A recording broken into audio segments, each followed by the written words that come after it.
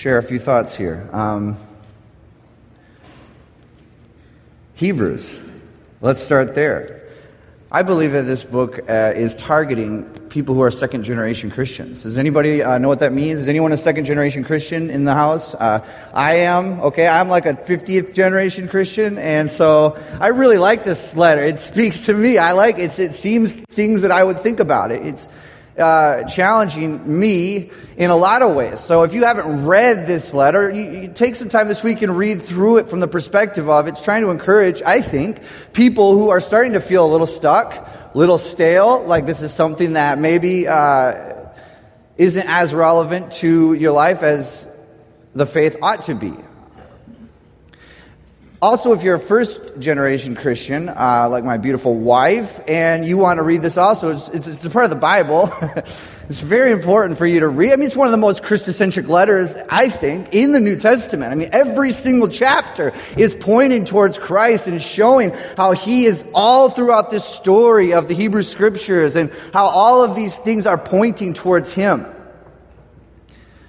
It reads kind of like a sermon. That might be why I like it so much. I mean, if you can read through it in like 40, 45 minutes at a casual pace, I'd love to maybe just read the whole thing to you sometime as just sort of a message and see what happens. We are getting to a chapter, or we've been in a chapter, all summer, chapter 11. And this chapter, to me, kind of reminds me of the part of the sermon that we call the rant. You know, any good sermon has a couple rants in it, right? Where like it's kind of like the nail gun that construction workers use, you know, when they're just like, by faith, you know, all down the line, all these stories of faith throughout the Bible. And in this rant, I think it's meant to help people who are stuck get unstuck and start to move forwards a little bit in their faith. There's something for all of us here.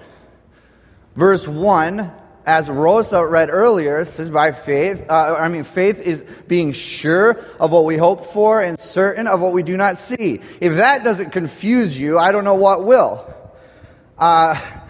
Being sure of something that I hope for doesn't really make sense to me, because that's the point of a hope. You're not really sure it's going to happen. You just hope that it's going to happen. I'm hoping. It's not hope if you know it's going to. I don't hope that gravity works. I got to actually have faith when I'm trying to defy gravity, right? I mean, it happens. It works. I don't hope in it.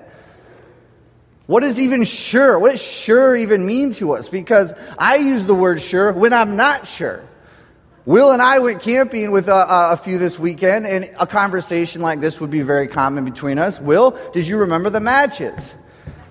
Yes. Are you sure? Well, I'm pretty sure. I mean, I'm 99% sure, but really saying sure means I'm not that sure. I'm sure. What does sure even indicate? And it's I'm sure enough. I think if I was to re-paraphrase verse 1, I would say faith is being sure enough that what you hope for is going to happen, that you're willing to take one step. How many of us want to be so sure about what's going to happen that we won't take a step until we're absolutely sure how everything happens? Faith isn't being able to explain. It's being sure enough. Noah did not know necessarily how rain worked. He's not going around explaining the science of rain. He's not got a map out and all these charts and talking to people. You know, rain. It's evaporation, condensation, precipitation, and then I build a boat.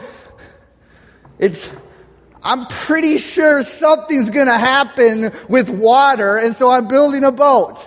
I'm sure enough, at least, that I'm willing to put a hammer on a nail. Abraham didn't know necessarily where he was going, but he was sure enough that he was supposed to go that he took a walk. He didn't explain everything to his parents and his wife. He couldn't explain everything. He didn't know. But I'm sure enough, so I'm going to take a step. And that's a step of faith. That's also an example of a rant. First generation, second generation. If you're not a Christian and you're here also, I think there's something for you in this story too, because one of the stars of our story today is like a pagan woman and just trying to figure things out. So maybe that would challenge you also. I have many hopes for all of us. Last week, Rod opened up the story of the life of Moses. And he will continue that story next week, basically because I accidentally studied the wrong verses. And so he's gonna go back and do the right thing, and I'm going to do verses 30 and 31 of chapter 11. So please stand with me as I read those verses.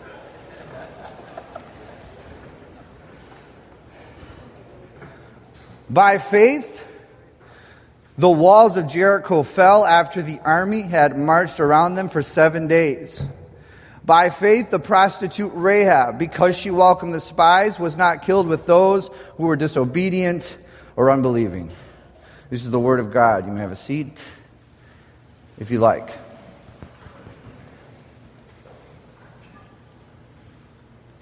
Why is this story in the rant? What's going on in the mind of the writer of this story that they would think, as they're passing through all the stories in the Hebrew Scriptures that come to mind, this one? At first glance, it kind of looks a little redundant. I mean, why would you mention the story of Moses and the Exodus and then all of a sudden go to another miraculous story? It seems like that's a little bit of a waste of an idea. I think that the author of Hebrews has some themes in mind here that would, if we were really well acquainted with the story, probably spark a different attention than the story prior to this. So let's get into this story a little bit and see what develops and if this is relevant for this chapter or even this time. This story takes place in the Hebrew Scriptures. Joshua, it's way back, the sixth book of the Bible, and between chapters 2 and 6. Feel free to go there with me. No, I will not be reading all of those chapters, but you're welcome to at your leisure. Kind of my backdrop of what's, in my mind, of what's going on with this story. Okay, it starts with a guy named Abraham, who, like I mentioned before, has left his father's house, his mother and father's house, and has come to the land of Canaan to inherit it. God has said, this is going to be your land. He never gets any land except for like a cave that he buys, but he lives there for a long period of his life anyways. He has a few sons. Two of them are Isaac and Jacob. With these sons, I call them the Hebrew family. They create a persona. They create a type of people. They live on the outside of everything going on, yet they're extremely relevant and important to what's going on the inside. They're the Hebrews. Jacob, Abraham's grandson, has 12 sons, and they go down to Florida. They go down to Egypt, and they live there for quite some time and become a very, very great number of people who they would be called the Jacobites. But Jacob was given a very special nickname by God that means God wrestler, and it's the word Israel. So they get the term, they get named Israelites. It's the same as Jacobites, but different. Okay, the Israelites. And they become a great nation. So the Hebrew family turns into the Israelite nation. Then, what Rod was talking about last week, Moses, that guy, he takes them by the grace of God out of Egypt into the wilderness for 40 years, where they develop their religion and their faith, which becomes what we call Judaism. And so the Hebrew family turns into the Israelite nation, and then their faith is the religion. All of those terms are together or even used to describe each other. That's the story of how this is kind of developing. And then we get to Joshua. What's going on in the mind of Joshua in this story? Well, it's been a long time living out in the wilderness. Miriam, Mary for short, is Moses' sister. She's kind of been our mother, our Hebrew mother, for the time in the wilderness. And recently she's passed away. That's okay. I mean, it's hard. It happens. But we also have the two brothers, the dynamic duo, Aaron and Moses. And Aaron has been our pastor. He's been our high priest. He's spoken on behalf of Moses, who's speaking on behalf of God so many times. And he's taught us about sin and sacrifice. And he's taught us about death. And we've been vulnerable with him with what's going on in our lives. And he's kind of led us to what righteousness means and to what holiness means. And just recently, he's also passed away. Okay. Would it add insult to injury to say that everyone except for Joshua and Caleb who came out of the promised land has also passed away? And then today, Moses did something that we were all afraid of many, many times. As he would go up to the mountain to meet with God for a month at times, we thought that he had died on the mountain, but he'd always come down. But this time he went up the mountain one last time, and nobody's seen him. He's disappeared. We're all surprised, but we're not surprised. It's a way for him to go. Joshua is Moses' second-hand man. He's got to act quickly because he knows how temperamental this group can get. And so he's preparing this Israelite nation, this Hebrew family, to go and take the promised land that was promised to them, was promised to Abraham, and they're going to fulfill, finally, this promise. He's gearing them up to fight because it's a land that's already inhabited, and he's going to conquer it. So in Joshua chapter 2, we read his first movement. Then Joshua, son of Nun, secretly sent 2 spies from Shittim. Go and look over the land, he said, especially Jericho. So they went. And they entered a house of a prostitute named Rahab and stayed there. Okay? Doesn't really seem like what they're supposed to do. No, there's got to be more to it. I know that these verses are kind of vague, so I like to just think a little bit of what this would have been like. These 2 spies, like Frodo and Samwise, they're like, we got to go into this land. We've never been there before. We know we got to do it. What's the first thing they got to do? Well, they got to cross the Jordan River. The text says the river's at flood stage. Back then, it was a lot bigger than it is now, and it's probably a little bit of a dangerous endeavor. So these 2 courageous spies standing on the east side of the riverbank have to figure out, okay, how are we going to do this? Arm in arm, shoulder, you sit on my shoulders. Should we run and jump? How are we going to get across this treacherous river? Somehow, they managed to do this. In my mind, they're holding hands, trying to get through stone by stone. Can you imagine then standing on the west bank of the river, what it would have been like? Just imagine these 2 standing there, arm in arm, out of breath from this crossing,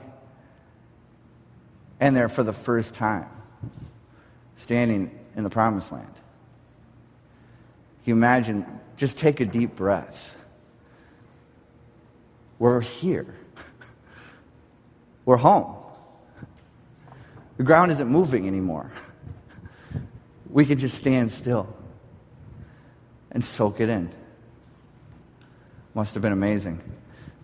The first city that they see is this outpost city that's very well fortified. And they say, okay, let's start taking notes and figure out how we're going to do this. He said, take special attention to what Jericho is like. Well, you can go see Jericho now. It's one of the oldest cities in the world, archaeologically speaking. And Jericho is a pretty impressive place. Imagine these 2 spies trying to act sneaky, getting in through the narrow gate into Jericho, taking notes about how high the walls are. How many guards do they see? How wide is the wall? It's probably about as wide as 2 chariots width, okay? Write it down. Who are they talking to? Well, it's probably a Middle Eastern city like all other Middle Eastern cities. You come in, there's tons of people trying to sell you something. Hello, Habibi, come into my shop. I have a good deal for you. Please, come in here. You clothes, they look so old. I have special clothes for you. Jericho only. And so they're getting pulled maybe in different directions. And I'm sure they're acting a little obvious. So tell me, my friend, we're thinking of settling down here very soon. We're from out of town. And we're just wondering, what kind of security can you offer us here in this city? How long would you be able to live here if there was some army around trying to get in here? I noticed you have Jericho has a spring in the middle of the city. I noticed you have some water in the middle of the city and some palm trees. It's great. How long can we live here on those alone? 6 or 7 years. Good grief. Okay, write that down. Imagine one of them gets a tug on the side of the shirt. From a woman looking a little risky. And they say, yeah, no thanks. And she's like, no, what are you guys doing? I know who you are. What do you mean? I know who you are.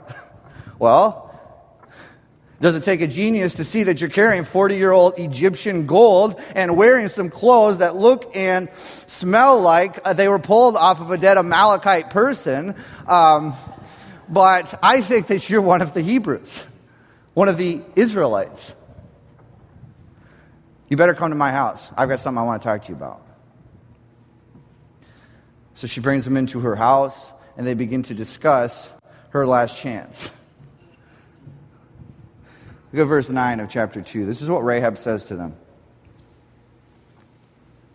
I know that Yahweh has given you this land, and that a great fear of you has fallen on all of us, so that all who live in this country are melting in fear because of you. We heard how Yahweh dried up the water of the Red Sea and for you when you came out of Egypt, and what you did to Sihon and Og, the two kings of the Amorites that live across the Jordan, whom you completely destroyed. Remember that phrase. We heard of it.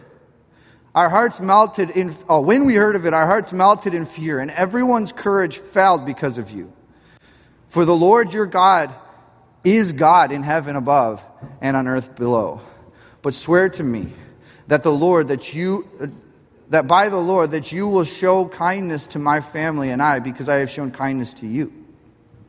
Give me a sign that you will spare the lives of my father and mother and brothers and sisters and all who belong to them, that you will save us from death.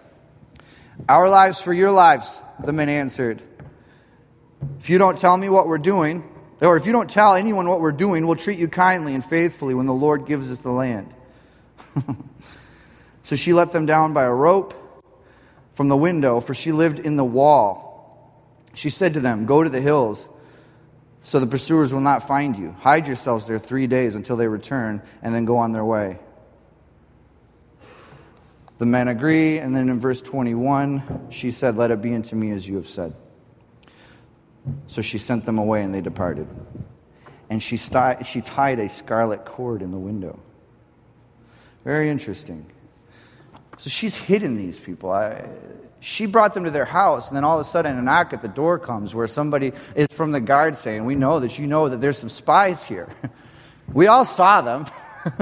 But now we're getting a little suspicious. And she said, they took off. I wanted to, and they ran away. And so you could catch them if you go now, but it's been a while. She's got them hidden in the roof, in this flax, these stalks that she made a roof out of.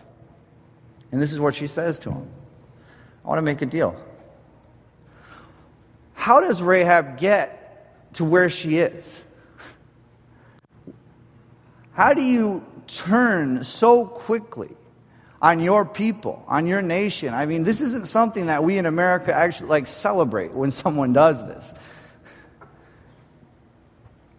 What kind of place in life does she need to be to so quickly turn away from her countrymen? Well, I don't know. But it seems like a pretty dark place. I don't know. But maybe she's feeling like the way I've been living has been so deteriorating to me that I'd rather die trying to get out of the situation that I'm in than to spend one more day behind these walls in this city with these people. I wonder if any of us can relate to the feeling of feeling like the way that I've been living is is supposed to have so much satisfaction. I mean, she's a prostitute. Is supposed to have pleasure attached to this. But this is not working. I'm not getting any lasting satisfaction. I'm not getting any lasting pleasure from this. And it's driving me crazy. So much so that I'm willing, at the first sight of somebody who can get me out of here, I'm going to turn in all my people. I'm going to turn against them. Rahab's in a very dark place. And I find it very encouraging. Because there's been times in my life where I felt like I was in a very bad place. That I've been living for things that offer me no satisfaction, let alone very little satisfaction. And there are people in our book who are feeling the same things and give us an example of what to do. She's putting the spies in kind of an interesting position, don't you think? If you think about where they're coming from, this is something that they are supposed to avoid, actually. Notice in verse 10, remember I said to pay attention to that. Halfway through, the 2 kings of the Amorite cities east of the Jordan, whom you, in Hebrew this is the word Cherem. Feel free. Try. Cherem. Okay, perfect. Cherem. Okay, this is a term that develops in the wilderness, like many other things, as they're developing their religion. Okay? Like ritual purity. This is something that they're doing in the wilderness. They're learning how to set aside things to be holy, and set aside things to be common, and to wash at certain times, and to present themselves as set aside for God is living with them. And if God is living with them, they have to be pure, or it'll drive him away. And he is the most important thing to them. Speaking of God, another thing that developed in the wilderness is monotheism for them. This has not been this is a new thing for them. In Egypt, polytheism. They have many gods that they're worshiping, but over and over we start to see that this is a very, very important thing to God that we realize. There's one God, and it's Him.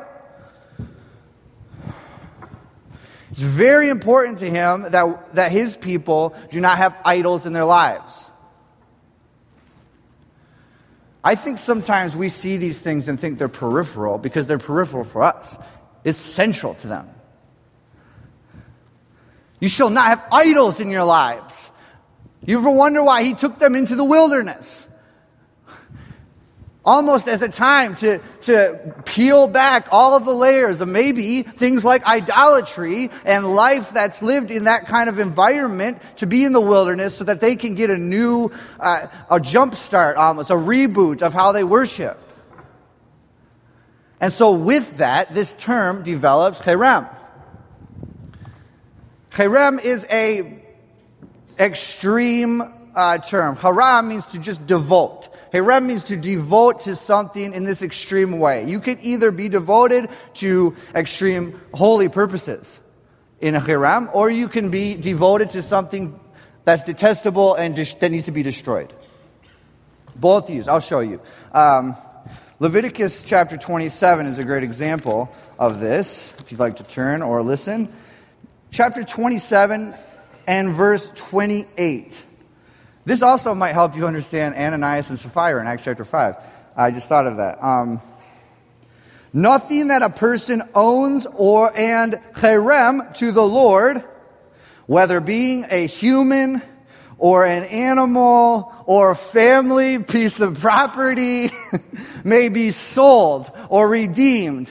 Everything that is cherem to the Lord is holy of holies. In English here it says most holy, the most holy place. Kodesh Kodeshim is holy of holies to the Lord. That's very devoted. That's a devoted place. It's extreme. You can also take it to the other extreme of being devoted for destruction. Listen to this verse in Deuteronomy chapter 7. Chapter 7 and verse 25. The gods of the Canaanites you are to burn with fire. Do not covet their silver and gold, and do not take it for yourselves, or you will be ensnared by it. It is detestable to the Lord. 26. Do not bring a detestable thing into your house, or you like it will be cherem, for destruction. Regard it as vile and utterly detest it, for it is cherem, for destruction.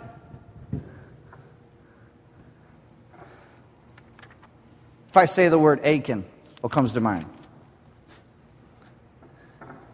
Flip back to Joshua chapter 7 and verse 1.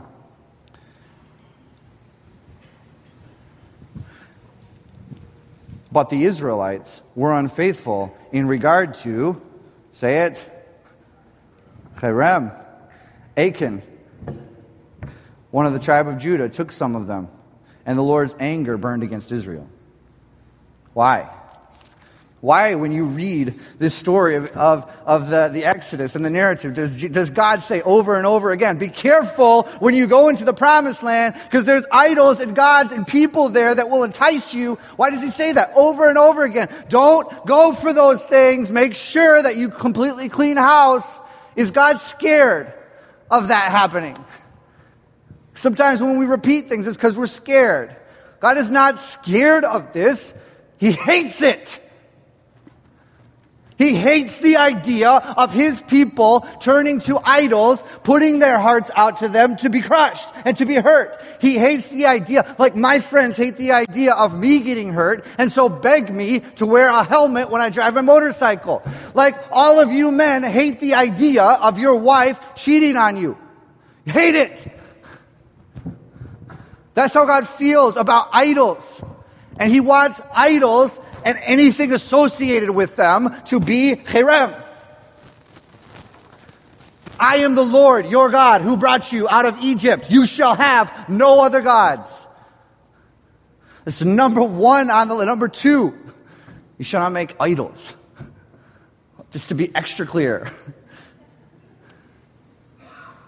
This is a central theme to people who follow the Lord. I wonder, is this something that we think about?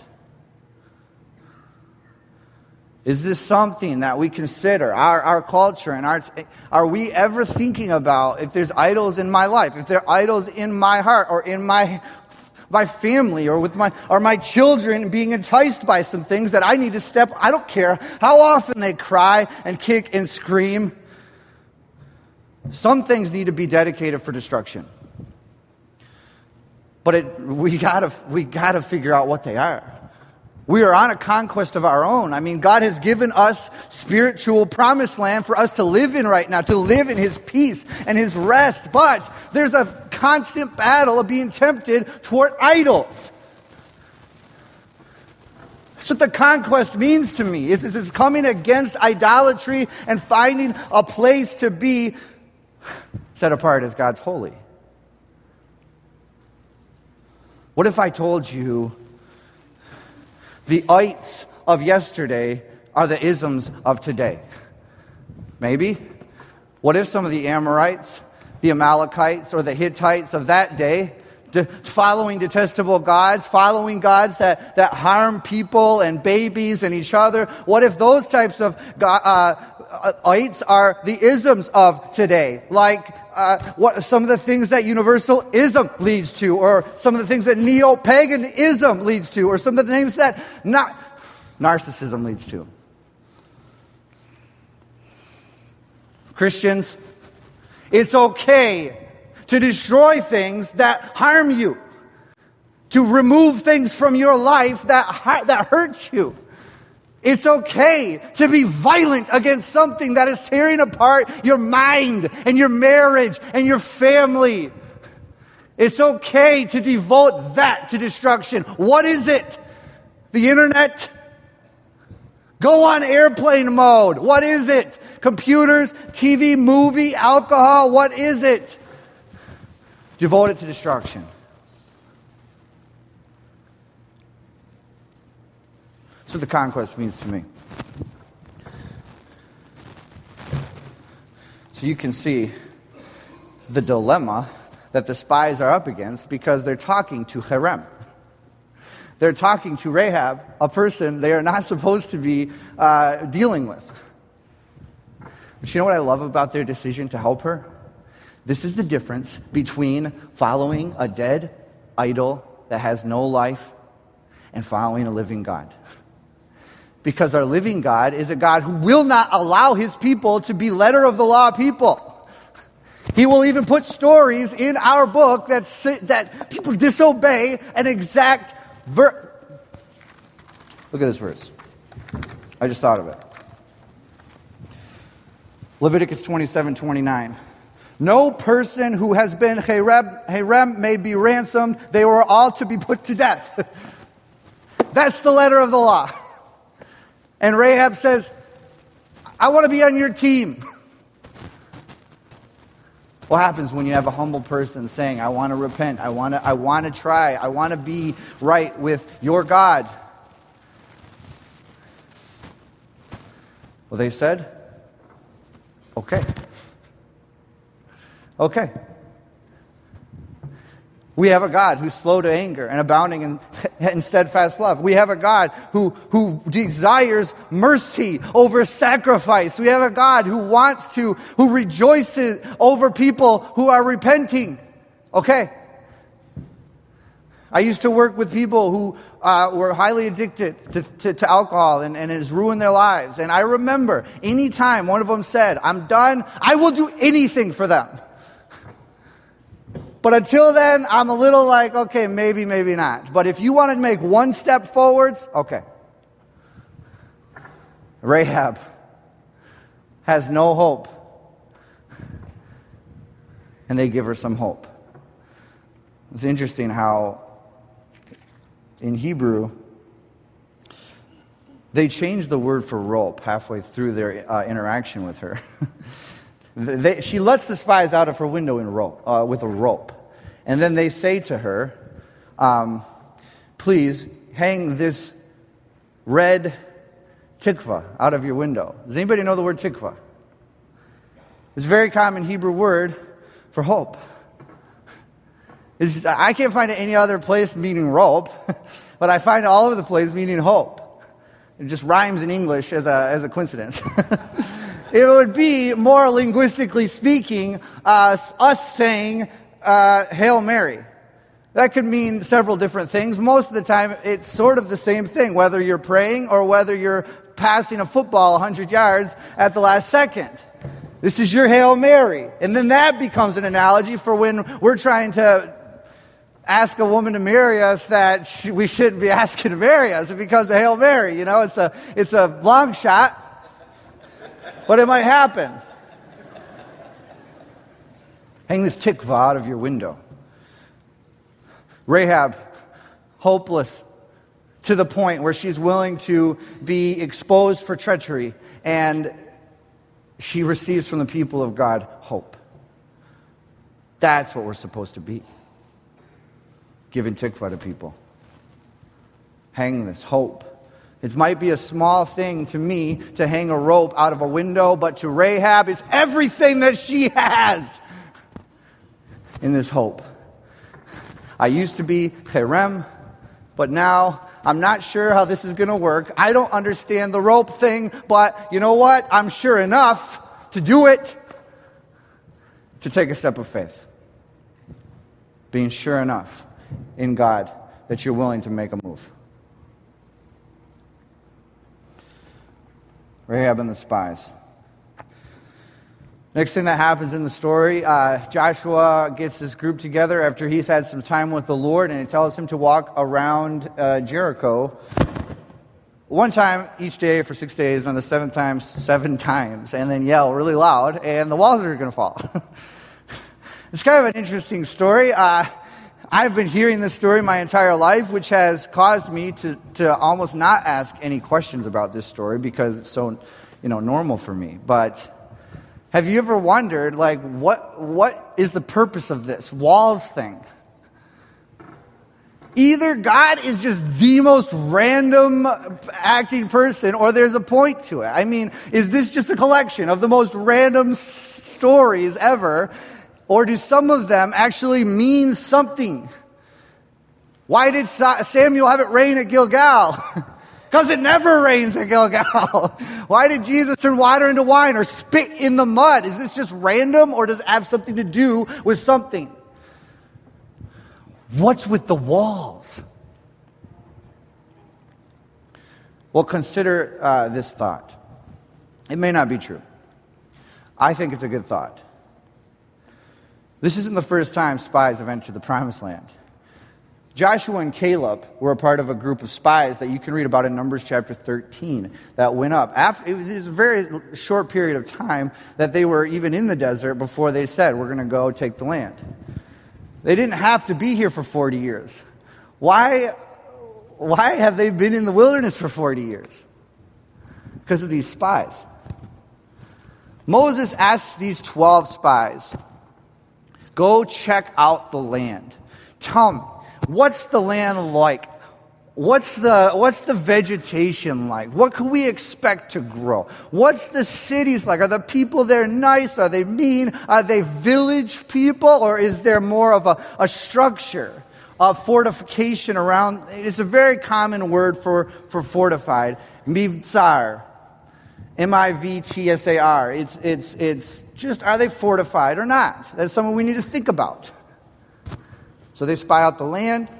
They come back. And here's what they say. Well, they've got fruit. They're so excited about this. We love this land.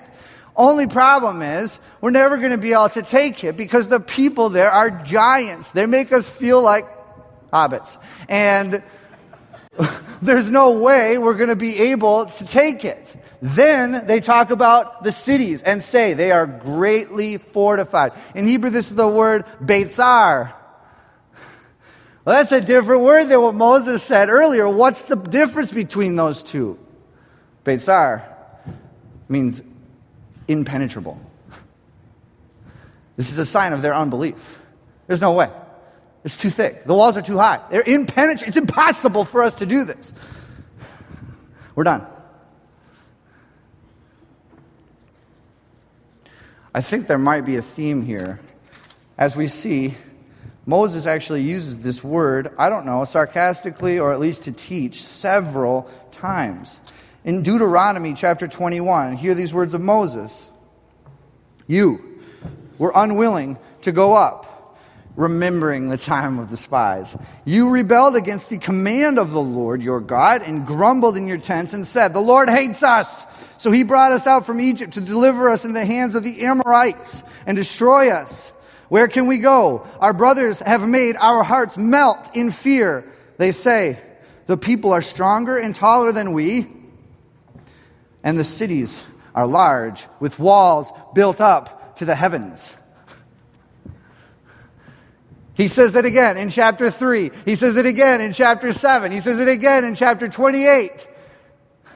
Remember what you saw? Remember what your parents saw? Those walls that were supposedly built up to the heavens? Beitzar. And then God says, all I'm looking for is somebody to trust me and be sure enough to take a step and just walk around these walls. I'll show you what I can do with walls. Walls then become for me something of a significant theme. Impenetrable walls exist in our minds, surely, if not physically. What is it? The walls are too big. The walls are too high and too thick between me and my estranged brother. There's no way that's coming down. It's impenetrable. It's impossible. I can't repair that relationship. The walls are too high and too wide for my husband and me to fix this. It's impossible. Where do you draw the line of unbelief? The unbelief that frustrates God so much. Jericho becomes abortion. Jericho becomes sex trafficking. The walls are too high. We can't fix this. Jericho becomes racism. Jericho becomes these things that are so big. World hunger or peace in the Middle East. And we say, no way. What if I told you that all God is looking for out of you is to just be sure enough that He wants you to go against this, to be sure enough to take one step towards the wall? What if I told you He doesn't want you to figure out how the walls are going to come down? But all He's looking for is the faith of a mustard seed, and they will come down. Just be sure enough to take a step.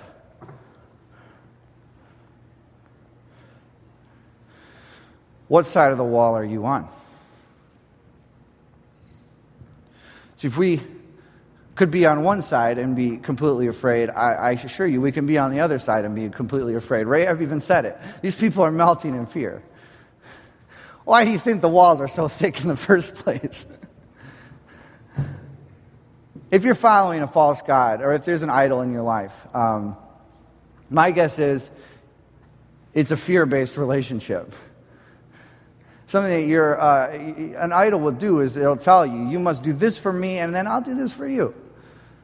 And it becomes so enticing that we say, okay, I've got to do this, or else I'll never have this, or I got to have this, and I've got to do it. And we then get it, and we start to put bricks up. I'm not going to lose this. And we start to stack them and stack. Who knows? How thick do you want this? And we can start to spend time making the biggest and thickest walls around whatever the thing is that we hold most dear. God will not allow for idols to be in the lives of His children. And if you're following God, either He's going to shake that wall very soon, or you're going to have to make a decision. What's it going to be? Well, maybe you could consider following the example of Rahab, who's acknowledging that this is not going to work. I'd rather die than spend another day behind these walls that I've constructed and think they're so big and so strong. The last thing that she says to the spies is a profound line. Let it be unto me as you have said. I wonder if some of us are operating under a premise where we know that we're like Rahab, and we know that we've got drama in our lives, and we know that we've got shameful things that's going on. And we refuse to take that step of faith because we won't say, let it be unto me as you have said. I wonder if for you this morning and for every step here on out, you are just going to say to God, I don't know how that you have redeemed me. I don't know how that you've forgiven me or why you must love me. I don't know. I don't feel that, but let it be unto me as you have said. I'm going to start operating under the premise that this is an actual thing that's going to happen. I'm going to be rescued. And so I'm going to start acting like I'm accepted into this family. Because God says to Rahab, you have a place in this family. You know who her son is? Rahab's son, Boaz. Rahab's legacy starts with a man who does the right thing in a culture of people who are all doing the wrong thing. Rahab's great-grandson is King David. She definitely has a place in this family. Let it be unto me as you have said. That's a very profound line to say to yourself if you're feeling like Rahab tonight or this morning. So are the walls too high? Where do you draw the line of unbelief? Have you created the walls? And will you take one step forward today? And whatever it may be, you're sure enough that God wants you to help the poor, or you're sure enough that God wants you to help the unborn, or whatever it may be, and you don't know how it's going to work out. You don't have to. You just got to be sure enough to take a step. By faith, the walls of Jericho fell because the people marched around it. And by faith, Rahab, who hid the spies, perished not with those who were unbelieving. Let's pray.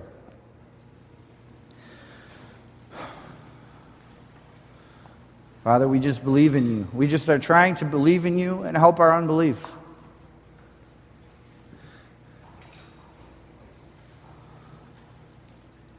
It's hard to believe that Jesus left heaven and came to earth as a man and lived a sinless life, never bowing down to an idol for us. Jesus, it's hard to believe that you were crucified on a cross as a destroyable thing, as a cherem. You put yourself there so that we could be dedicated to holiness, so that we could have the righteousness that you want, the righteousness that you bring.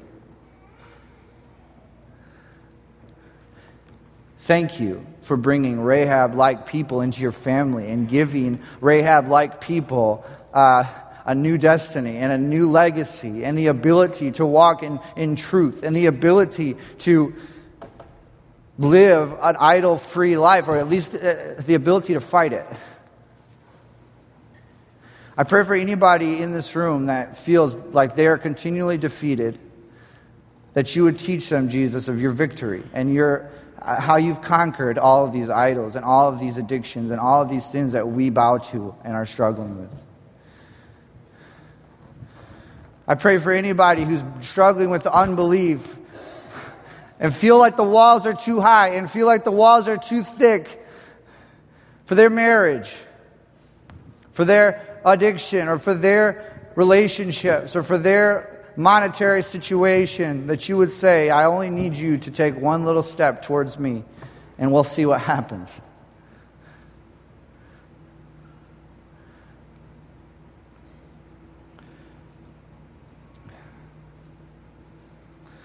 So I thank you, Lord, for all that you do for this family.